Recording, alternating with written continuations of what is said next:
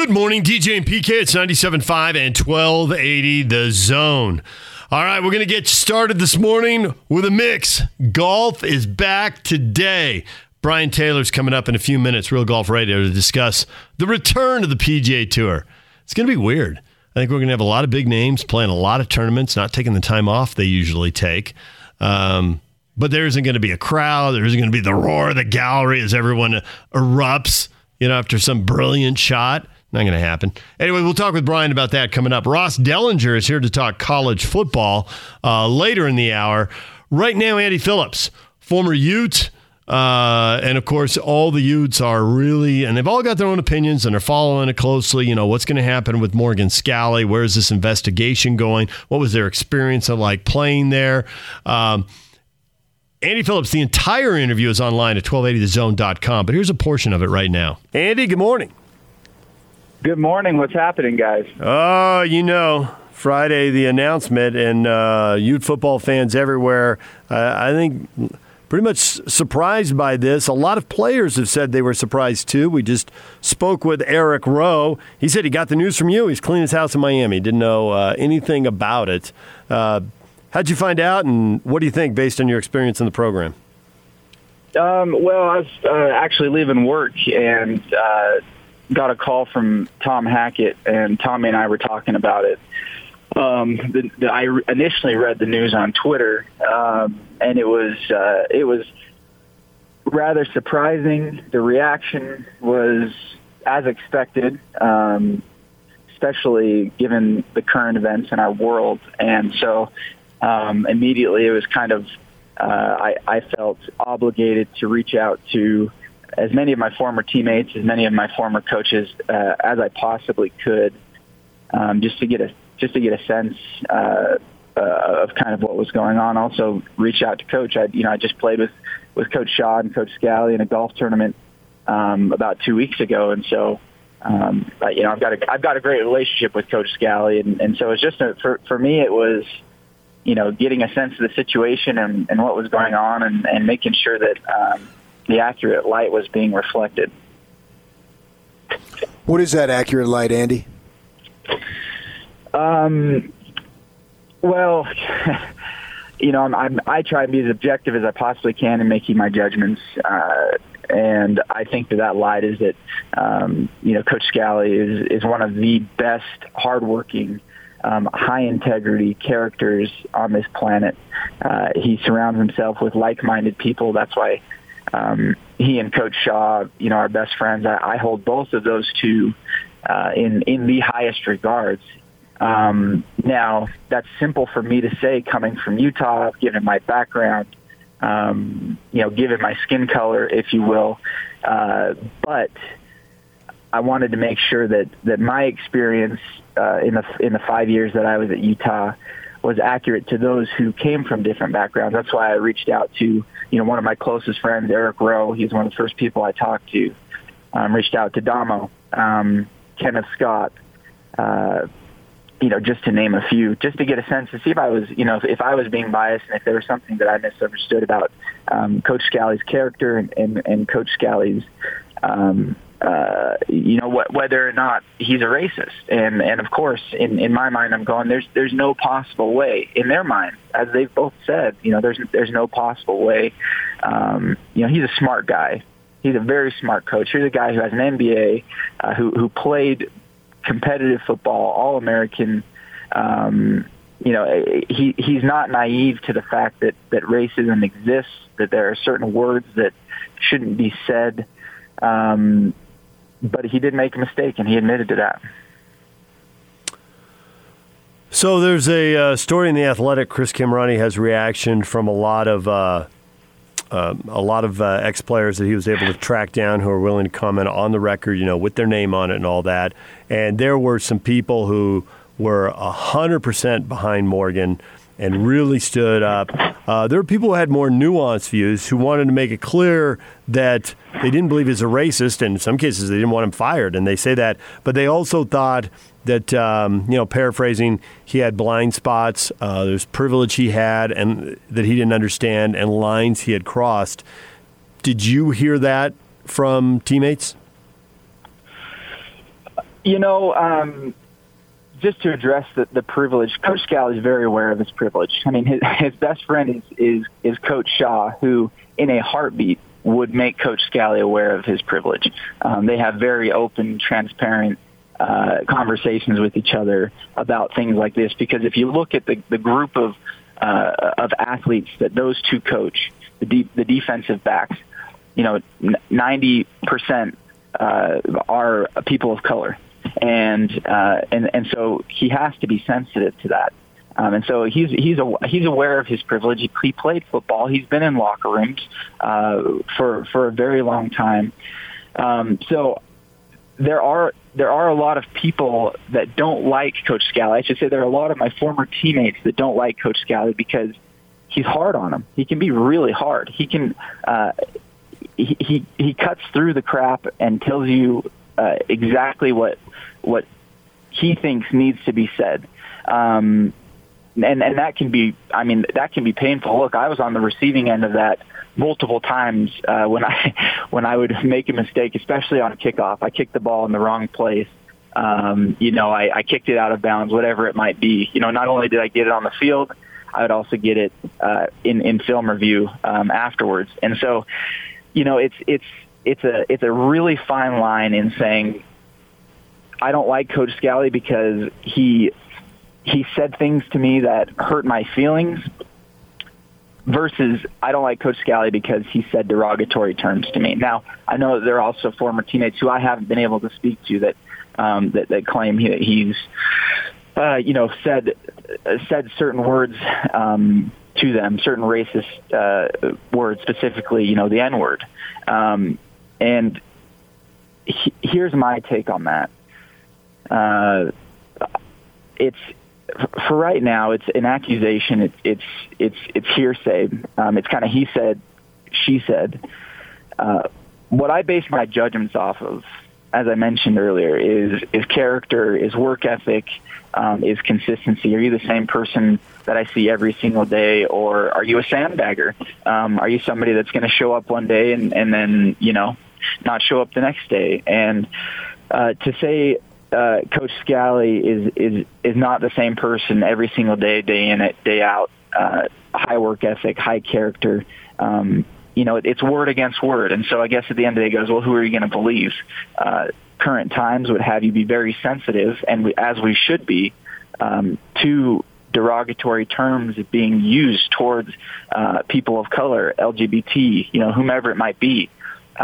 However, it's also not appropriate to make inaccurate accusations to further or to think that you might be furthering that progress. And so that's, again, the whole motivation of why I really jumped all over this, because I'm going, hey, look, you guys, we're all fighting for the same thing. We all want to eliminate injustices that happen in the world, and the only way we can do that is by having transparent conversations. But they have to be truthful, transparent conversations. And so that's kind of my perspective on this whole deal. One of the things, Andy, that troubles me is guys saying that it permeated the culture of the football program. I mean, I'm like you in terms of skin color, and I've been around the program, not to the level of players, obviously, but I find that hard to believe. But at the same time, of course I would. You were there. How do you respond to the accusations that this was an issue throughout the team? It's ridiculous. Coach Whittingham does not run a program where he allows something like that to exist. The coaches hold each other accountable. You have a Polynesian strength coach. People of color are littered all over this staff, and they hold each other accountable. And Coach Whittingham takes this stuff very seriously. So,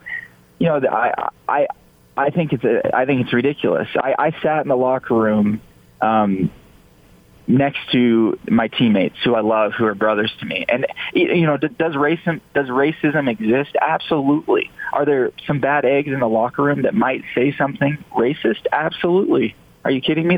Of course that exists. You'd have to be completely naive to think that doesn't exist. But as far as the program is concerned, as far as players and coaches holding each other accountable for things like that,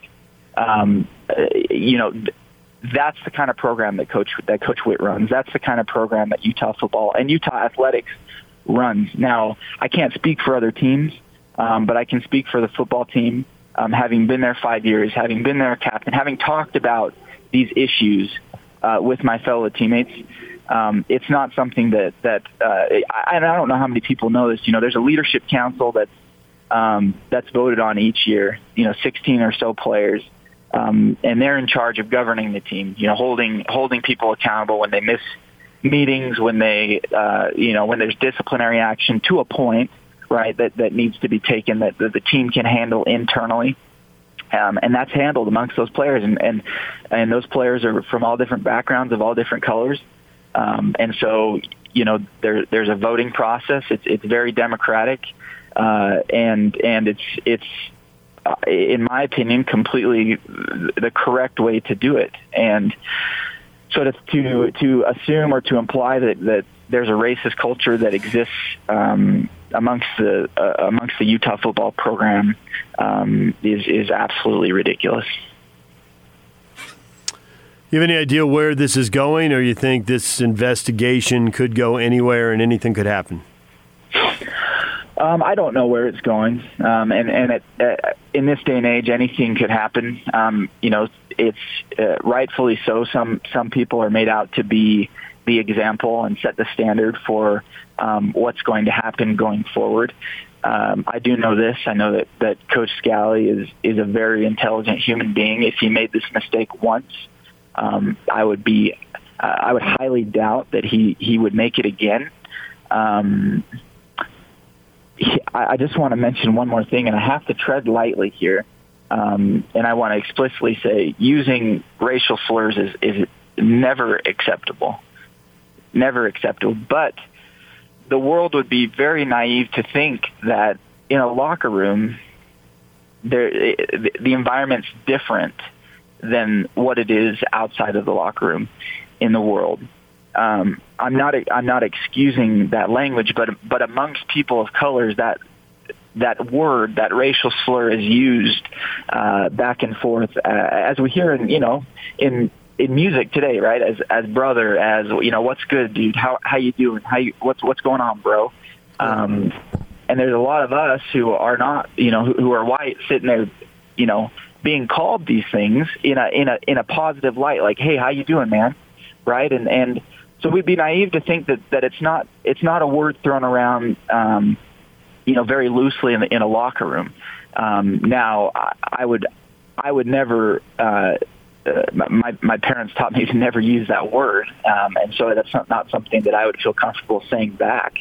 But context is important, very important, and so I felt like I needed to at least throw that out there. And a lot of people know that, but for some reason people are saying, a word's a word, and I completely agree. It should never be said, but you do have to look at the context, and you have to understand what's going on behind closed doors. And 99% of the time, it's not ever used in a racist context. Yeah, I see what you're saying, trying to put some context to the situation, and obviously you're completely accurate. We've seen it, even when we don't experience it on our own level. We know what is going on as far as what's out there, and we'd be naive to think that it isn't out there, and I think that's what you're trying to say. Since you had a leadership position in this situation when you were with the program, do you think that you will be invited to, I don't want to use the word testify, but will they call upon you to get your thoughts? I'm not sure. I hope so. I feel like, again, I have an objective view on all of this. I made an effort in my 5 years and continue to make an effort now to, have strong relationships with all of my teammates, not just those that are here locally. And so I've tried to be very objective and make sure that my judgment's accurate, and so I hope so, but I don't know. I don't know how this investigation is going to unfold. I don't know what's going to happen, in the next couple of weeks. But if there's any silver lining to all of this, it's that, and I tweeted this out yesterday. It's that much needed conversation happening around this subject and around this topic. And that's progress. That's big time progress. So I'm excited for that. I'm excited to see what actions the Utah football and Utah athletics programs take to try and weed out all of the injustices that exist, not just with racism, but sexism and any kind of injustice that exists amongst these programs. Well, Andy, thanks for coming on and spending a few minutes with us. We appreciate it. Yeah, anytime. I appreciate it, you guys.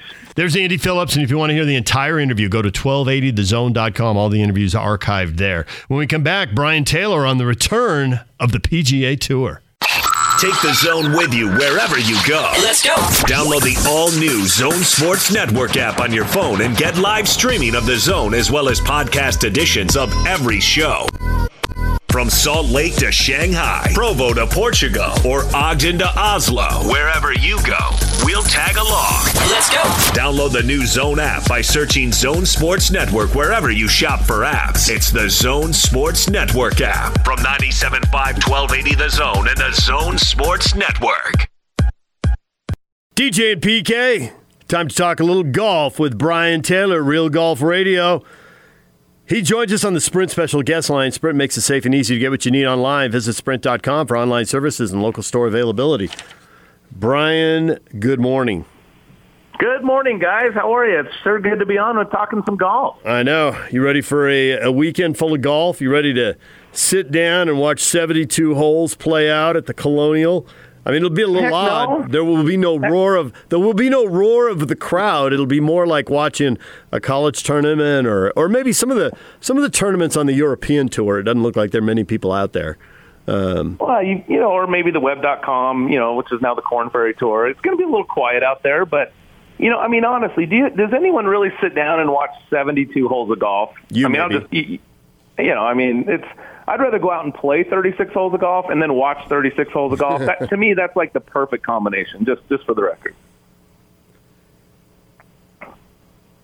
Yeah, I can understand that, but you think anybody's going to have an advantage over one versus the other with this situation of not having it for several weeks now?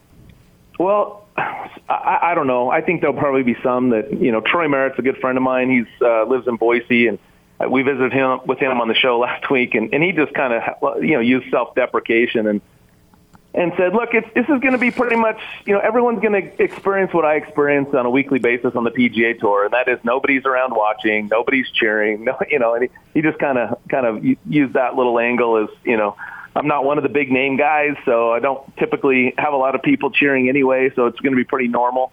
Ryan Palmer's an interesting one. Ryan Palmer lives there. He's a member at Colonial. He's hitting the first tee shot in the return. And, there's a guy that's used to playing, without fans on that golf course on a regular basis. So I suppose if you think about somebody who might have an advantage at least this week, you could probably look towards a guy like Ryan Palmer, who's going to be a member playing what would feel like somewhat of a normal round with other really good players. Do you think that this will truly feel like a intense PGA Tour with usually we're tracking, the points you need to get on a Ryder Cup team or somebody getting exemptions or somebody kind of rounding in a form, getting their game ready for the next major. And so we usually have all these storylines and guys' ups and downs, but because everything has stopped for 3 months now, is it just going to be everybody's happy to be out there and none of those normal storylines we chase are going to mean anything, or are they going to be much discussed in this first week back? Yeah, I think people are going to try to manufacture that. That's a great point, DJ, because listening to some of the press conferences from the week, there isn't a lot, right? It's not like, well, how are you, what did you do after you came so close last week to, after you three-putted to lose the tournament, what did you do to get better this? I mean, there's none of that, right? Or, hey, you're, like you said, you're this far down in the point standings. And by the way, the PGA of America announcing that Captain Steve Stricker, if the Ryder Cup is played, will get 6 captain's picks. So half the team will be captain's picks, which is interesting. Tony Finau currently at 9. on that list. But yeah, so there really aren't those storylines coming in right now because it's literally like, well, let's just, like, what did you do over the last 3 months? How did you keep your game sharp and your mind sharp? And, I was listening to DJ this morning. He's like, I went fishing, I mean, it's not, there's not a lot there. There's nothing to pick up on. There's no momentum, as you said. So it really is going to be what happens in these first couple of rounds to give us something to really build on for the weekend. And then what happens over the weekend that we can build on going into next week. And the hope is that the storylines that end up developing out of these 4 days of golf are actually golf and not some sort of breach of safety protocol or, and heaven forbid an outbreak, of COVID or anything. So, yeah, here's hoping that we can actually have some sports, talk about some sports, watch some sports, and sort of just have that be our what we enjoy seeing and talking about. You talk about building off of it. If this thing goes well, what do you think about fans down the line and when that'll happen? So Ohio announced that I think we're 4 weeks from Ohio. They're going to do back-to-back there at Jack's Place there at Muirfield Village, back-to-back events.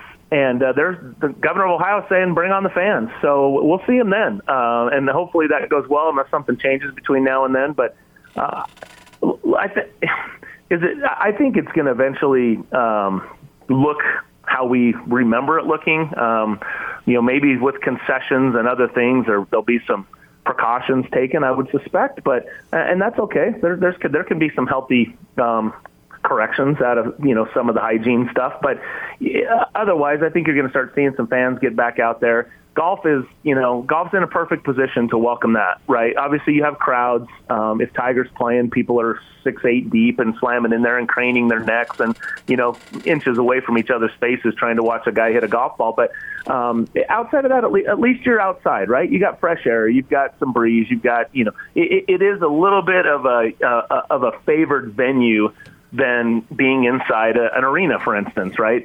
So I think we'll see fans come back. I hope things, continue to progress in that way, that we keep working towards a cure so that we, or a vaccine rather, so that we can start to have normalcy throughout all our segments of life. But I think golf in particular has been great as an outlet for people during this time when it was shut down. And I think it's going to be great as a return for fans to be able to watch live sports.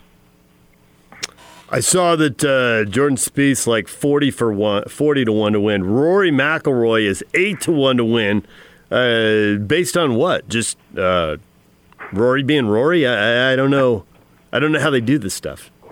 Well, I mean, what can you go off of, right? I mean, Rory coming into this week. If we say coming into this week and we start to go off what he's done this season, well, that was like a season ago. It feels like, right? But before the break, Rory was by far the hottest player on the tour. He had played, I think, 7 events and had 7 top 5s. I mean, the guy was lighting it up, and he had a W. So he's the number 1 player in the world. They paused the world rankings, which is kind of an interesting thing because there were some tours maybe in various areas that were still going, and so they wanted to make sure that nothing disrupted the current order of world rankings. And so that was paused. That resumes this week. And so I think you look at Rory as the number 1 player in the world, and he obviously was playing well before. We all know golf is a bit of a fickle kind of thing, right? I mean, you can be playing great, and you can have, but 3 months is an eternity. I mean, you talk about having a window where you're playing well. I mean, a 3-month break is a lot, and so we'll see. But these guys are the best players in the world. It's what they do. They're itching to get out. I think these guys are going to have some fun. I think we're going to probably have a little bit of light humor with guys that are, they knock in a long putt and they just instinctively wave to nobody. But I think we can have some fun with those little gestures and sort of idiosyncrasies. I think there's going to be some fun with the fans or the caddy player exchange, how they're not supposed to, who's touching clubs, not touching clubs, who's, that's going to be a little bit quirky and may provide some comic relief. But yeah, I think you're going to see, you see Rory play well. You mentioned Jordan Spieth. That's one of the unique things. Like, Jordan is actually a storyline coming into this because he's been playing awful. and he's had 3 months off to try to get things right without the scrutiny of the media on a regular basis. And typically when a golfer's struggling and they're trying to get things right, they got to go back out on the stage in front of everybody and fail and look horrible and then answer all the questions, even though they're in the middle of working on things and they might be seeing some progress in certain areas. It's hard to see when you're putting up bad numbers. So Jordan's had some time off. He's been able to, like everybody has. So guys that needed to work on some things, this could benefit. Guys that were red hot like Rory, I don't think, you never want to stop playing when you're hot. So those are, I guess, some of the sidelines that maybe you'd look at coming in this week. So we've seen in the general world here, as far as golf courses have remained to be open, or they've been reopened a lot sooner than other places. And they have a lot of precautions now, whether it's one person per card, or you can't touch the flagstick, or the no rakes in the traps. Is there going to be anything different at the PGA level relative to what's been going on? Yeah, so that the player relationship. So there are some things. So the players are not supposed to touch the flag sticks or the rakes, which is pretty typical, right? Normally the caddy handles that anyway. Sometimes out of convenience, a player might grab a flag stick for somebody, but they've asked that the caddies only touch the flag sticks and the rakes and the golf bag, but the players are supposed to pull the clubs. So typically a caddy, there's a natural muscle memory, with if a guy's coming out of hitting an iron shot into a green, an approach shot, the caddy's right there ready to take the 8-iron or the wedge or whatever he's hitting, and at the same time hand him his putter, and that's not supposed to happen. So in order to try to maintain, the social distancing and the less, keep people from, spreading any potential things, the player will pull the club and put the club back in the bag, and the caddy's supposed to not touch the golf club. So, and then there's sanitizing stations on every tee box. So once a caddy touches a rake or a flag stick, apparently there's a volunteer that'll come out and wipe that down. When they get on the box, they're going to be sanitizing golf bags, several times throughout a round. Which, again, I'm not sure how much of that is, making sure that you're optically doing everything that you could think of to do versus what's actually helping. I think there's probably some discussion around that, but at the same time, they're trying to keep what they can from. They talk about a bubble, right? They're trying to keep a bubble around the players. They're not allowing their families to come out. They're asking them to stay in specified hotels or bring their own RV if they're going to stay in that. And they're testing them every time they get to the golf course with the temperature. They're going through all these things. And then on Saturday, you make the cut. Saturday, they're going to give you another test, and that gives them a couple of days to process that test to make sure that you haven't come down with it in the meantime. And then they're chartering flights for all the tour players and the caddies to go ahead and charter over to the next tour event. So they're trying to sort of take this bubble of the tour, come into a city, not spread anything within that city, not have any of their tour players infected, and then move on to the next one so that they can keep playing. And so that there are some things that they're doing, and really trying to make some efforts to do this safely. And I think the last thing we want to see is an extended delay, an additional delay. So along those lines, as long as there is no delay because there's no massive outbreak or something like that, these guys have been off 13 weeks. One thing that I find a little bit of a drag about golf is, there's a big tournament, there's a major, and a week after the major, everybody's off, right? But now that they've been off so much, I've been hearing some stuff like these fields are going to be loaded every week. We're not going to have these usual, there'd be a few down weeks scattered where guys take time off and it's not as elite a tour. You think we're really going to see, I think it's 16 of the top 20 at Colonial this week. And no Tiger, obviously, but 16 to 20, that's a pretty good deal right there. Are we going to see that week in and week out? I think you're going to. Look, there's 11 weeks left until you get into the playoffs, and there's a lot of guys that don't have any FedEx Cup points. The way the big names schedule their or handle their schedule, they have to grind so hard in the fall when you go from, the major season to the playoffs and with a WGC or two sprinkled in there, and then right into some sort of a cup. They typically take that fall restart time off. And that's when a lot of the guys that have just come off the Korn Ferry Tour or some of the guys that are further down the list, they go out there and they make hay and they get the points built up. And it's like they almost give them a head start, and then the big namers come, roaring back in, in January, February, March, and leading into the Masters. And by the time you get to the FedEx Cup playoffs in August, those guys that got that little head start, they're barely hanging on for their card. And the big names come roaring back, and they're back in the top 10, 20, 30 type thing. So, but in this case, it got all shut down before those big names could really get rolling. And so a lot of them, like Brooks Koepka, like 200-something in the FedEx Cup standing. So technically he wouldn't even make the playoffs if it started today, which is unique. So those guys got some ground to make up. I think just like all the rest of us, they've been sitting around bored. These guys are competitors. DJ saying this morning the biggest thing he's missed is the competition. These guys are that they thrive off of being able to go out there and compete against the best in the world and win. And so I think you're going to see him come out and play. You start hearing about guys that are tired. Well, then they haven't kept themselves in shape over this off time, and that's their deal. But I think you're going to see guys giving it a go and trying to play as much 6, 7 events in a row, 8 or 9 of the final 11 events, just to get themselves ready to go for the playoffs. And here's another thing to consider, DJ. Most of the contracts outside of the largest names, I'm talking about the superstars like the Tigers, Phils, Rorys, those guys. Outside of that, there's bonuses associated with playing at least a minimum of 20 events in the year with your sponsors. So if you have a sponsorship deal with a particular company, you don't get the full benefit of that unless you play at least 20 events. So there's a lot of guys playing for other reasons besides just their FedEx Cup points and the actual game. And there's a business side of it as well.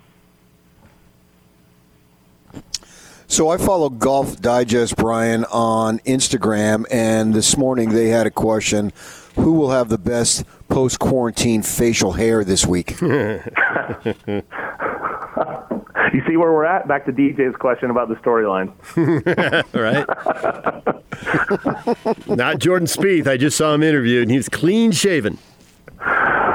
Oh, man. I think most of the guys probably, I don't know. There comes a point, though, right? I mean, I think on a normal basis, these guys are fairly well kept, if you will. And so they've probably have let it go for the last, 3 months, and maybe they're tired of it and ready to shave it back down again. Who knows? But tour players are funny guys, right? I mean, it's a pretty vanilla kind of, atmosphere. And so, guys will do some funny things with facial hair or, obviously traditionally weird pants and different kinds of things. So we'll see. I don't know. That's not one that I get into, but it could be a no shave November in June. No. It's these guys play these hot and humid spots, and it just looks miserable. And we all play. I mean, you go to a golf course in Utah, and everybody's in shorts, and we're not dealing with the humidity. The last thing you need is a big old beard. I mean, I'm surprised baseball players do it, but they're not out in the sun for 4 or 5 hours every day. Yeah, that's a good point. Now, look, I'm a clean-shaven guy, so I kind of think sometimes like I'm going to grow this thing out, and after about a week, I'm like, nope, coming off. So I'm with you, man. I don't like the itch. Well, we appreciate a few minutes and enjoy a weekend full of golf. Looking forward to it, guys. Thanks for having me on, and hopefully we'll enjoy some live sports here, and it'll. I thought the match turned out pretty good a couple weeks ago, even though it was pouring rain in Florida. But I got my juices going, and I'm excited to see these guys get back out there. And I want one player when he makes a long putt to just go woo or something. In dead silence. It'll be fun. That's the kind of stuff that'll be fun to watch. I suspect when someone crushes a drive, they're going to turn to a camera and talk about how they activated their calves. I think that's the one that's going to stay with everybody. Or if some random caddy yells Baba Booey or mashed potatoes. That's actually the best thing about not having to listen to that off the tee shots. But. Yeah. Thanks, Brian. See you guys. The PGA Tour is back. Real Golf Radio never left. Brian and Bob Casper every Saturday morning here on the Zone Sports Network. Ross Dellinger, national college football writer for Sports Illustrated, next. Take the Zone with you wherever you go. Let's go. Download the all-new Zone Sports Network app on your phone and get live streaming of the Zone as well as podcast editions of every show. From Salt Lake to Shanghai, Provo to Portugal, or Ogden to Oslo, wherever you go, we'll tag along. Let's go. Download the new Zone app by searching Zone Sports Network wherever you shop for apps. It's the Zone Sports Network app from 97.5 1280 The Zone and the Zone Sports Network. DJ and PK, it is time to talk college football with Ross Dellenger, national college football writer for Sports Illustrated. Ross, good morning. Good morning. How are y'all? Doing well. I'm reading different stuff. We heard the Big 12 commissioner come out about a week or so ago and say, hey, I'm more confident now than I was 30 days ago. We're also seeing some individual schools that are testing athletes, and there's a lot of positive tests popping up, and some people worry about that. How confident are you, before we start breaking down the football, that the football we break down now will actually happen, Labor Day weekend?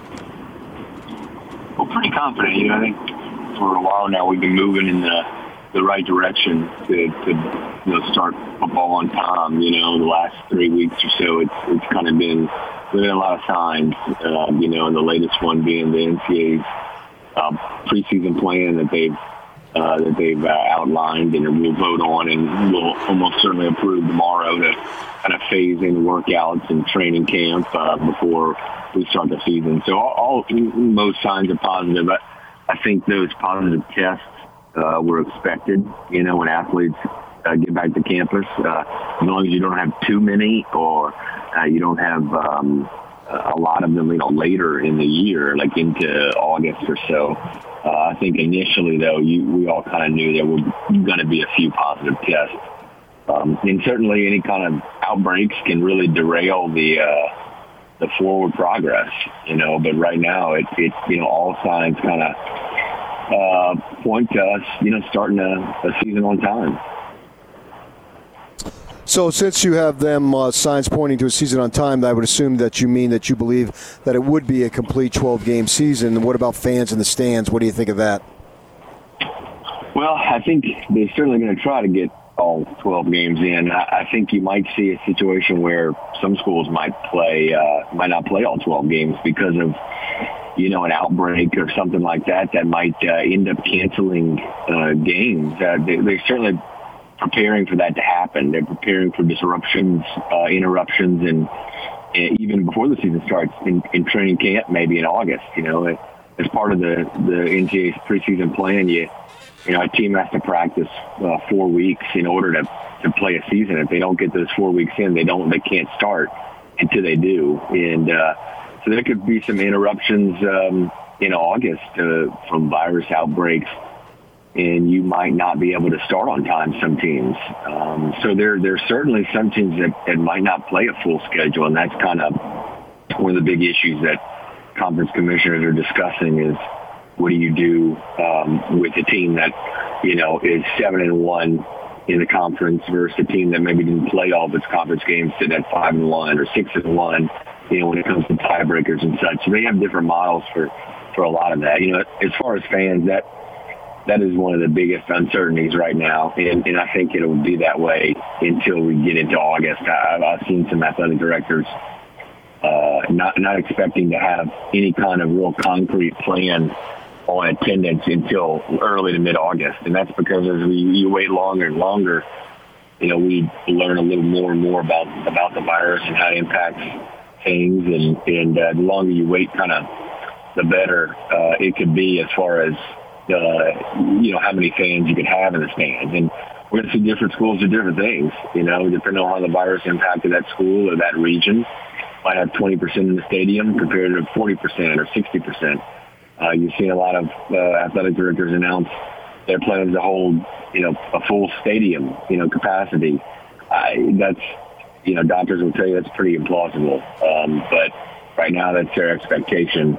Because if you're doing social distancing in a stadium and you do 6 feet between, groupings of 4 or 6 seats, most architects and doctors will tell you that you're not going to be able to fit more than 20% in a stadium. So it'll be interesting. And that, like I said, we got probably 2 months or so until those things might be a little more concrete. There are a lot of unanswered questions right now when it comes to attendance. Ross Dellenger, national college football writer for Sports Illustrated, joining us. And you've got a story out about this that people can read online. And obviously, revenue is going to take a hit. They're going to have to. There are going to be a lot of issues with expenses. Do you think the way recruiting has changed Guys haven't been able to get on planes. Obviously, football coaches have had to recruit, and other sports coaches too have had to recruit virtually. Do you think that's here to stay, just to save money, fewer rental cars, fewer hotels, less per diem, less airline tickets, all that stuff? Certainly, for these mid-major type programs, the Group of 5 programs, I think you are going to see more of that. Virtual type recruiting and Zoom interviews and tours. Visits through Zoom and stuff like that. What you also might see that sticking around is the virtual meetings, just from a team standpoint. You're not going to see a full team room with players, shoulder to shoulder at a team meeting this year, maybe beyond. You're going to have a social distancing type meeting, or you're going to have it online. You hear a lot of coaches that are going to keep doing the virtual meetings with their players and virtual film study and stuff like that. They like it. Players can do it from wherever. So you might see that stick around too. There's a lot of things in society that are going to stick around after the virus and after the pandemic is over, because probably always going to have the virus lingering around. But after the pandemic kind of ends, you're going to see a lot of things stick in society. I think the same way in sports. When it comes to the virtual recruiting and the virtual meetings, just from a team standpoint as well. I heard some coaches say that because the players haven't been with the strength and conditioning folks the way they normally have, that they may not be in the best of shape compared to where they used to be, and they're thinking that depth is going to be more important than ever. How much do you buy that theory going into the season? Obviously depth is always important, but I think a lot of them are right. These athletes, especially at the major college level, are used to basically training year-round. They get off, the calendar starts, if you pick up the calendar after the football season ends in December, January, they get a little bit of time off in January, and then they start the winter training in February with strength and conditioning coaches, and then that leads into spring practice in March and April. And then they get a tiny bit of time off in May, and then that leads into summer workouts, in June and July. And so that's what they're used to doing. Well, they missed most of March, April, May, and a lot of them will miss parts of June. So certainly they won't be in the kind of shape that we're normally used to seeing players in. And that's why the NCAA has instituted that enhanced training, they're calling it, in mid-late July, to give coaches a little more time with walkthroughs and such, and strength staff a little more time to ready players for camp, and thus, camp readying them for the season. But there's a lot of time missed, and I'm sure we're going to see the impacts of that when the season begins. Ross Dellinger joining us, national college football writer for Sports Illustrated. This is way out there on the horizon, but I'm curious, as the national writer, have you had any conversation with the folks who run the playoffs, the New Year's Six games, the other bowl folks, and are they all on the same page as what the postseason might look like if it happens, if it doesn't happen? It'll be different if it does. What options are you hearing for December and January? Yeah, that's one of the things that maybe it's because it's so down the line that I haven't actually gotten around to is the postseason of football. I mean, I've read some other stories and such. The bowls they're going to be there. They're obviously they make a lot of money, and they're going to be able to contort, I think, their schedules and however they need to. Maybe you have a drop-off in a few. Who knows? It just depends on how things go with the pandemic. But I haven't talked to a good number of those folks. Now, the CFP, I don't expect, many changes there, really. I know there's a lot of written at the start of this pandemic that maybe this will be the trigger to expand the playoff. I think, we're going to get an expanded playoff at some point. I don't expect anything immediate to happen because of this. But certainly these schools need, they're going to be losing some money if you expand the playoff. You obviously expand the payouts and such. So that's certainly a possibility, but I don't think not for this year. So I would guess that, everything's pretty much on schedule. The problem with, obviously, the bowls and in the playoff, they take place during the normal flu season. So, you wonder how that could go down if the pandemic kind of lingers and we get a second wave or something of the virus, or a third wave or whatnot in December and January, how that impacts travel. Think about all the players and athletes that travel for bowl games across the nation, and obviously the college football playoff too. So it might just be those decisions might, come deeper into the fall. So you have strong East Coast ties, and we're trying to decide out here in Utah the issue with Morgan Scalley and the racial slur that he sent in a text. How big of an issue is it? Does it even transfer to where you could call it a scandal? From being at it from a distance, how would you view it? Well, it's not, it's not only there, of course. It seems to be a movement that, obviously that has popped up, and you've seen a lot of head coaches and strength coaches look kind of silly, obviously look bad for some of the things that maybe that have come up that they've said in the past and done. At Iowa, obviously a lot of that is going on. You saw the stuff with Florida State last week, and then obviously you mentioned there at Utah. So it's a kind of a national thing right now. We're seeing coaches and specifically strength coaches, they say a lot of different things to motivate players. And sometimes there's a line there, and they cross it quite a bit, I think. And those days, because of the empowerment of athletes, those days are I think, over. We're kind of seeing the end of that. You have to motivate athletes in different ways now. Ross Dellinger, national college football writer for Sports Illustrated, joining us here on 97.5 at 1280 The Zone. So, do you think there are more big surprises out there, or can we largely predict how this is going to go? Or do you think we should brace for some crazy curveballs that we can't anticipate right now? Like as far as the season? Like yes. the virus and stuff? Yes. Yeah. Well, I think the biggest one is, we kind of mentioned it earlier, but the potential interruption of camp. If you have a flare-up or some kind of outbreak in August, and these teams have to have that 4 weeks of practice before they can start. If you have an interruption of a few days or something, are you going to be able to start on time? That's one kind of big thing that I think officials are fearing that could happen during the season. Some kind of universal testing protocol is going to be needed, where everybody's on some similar pages.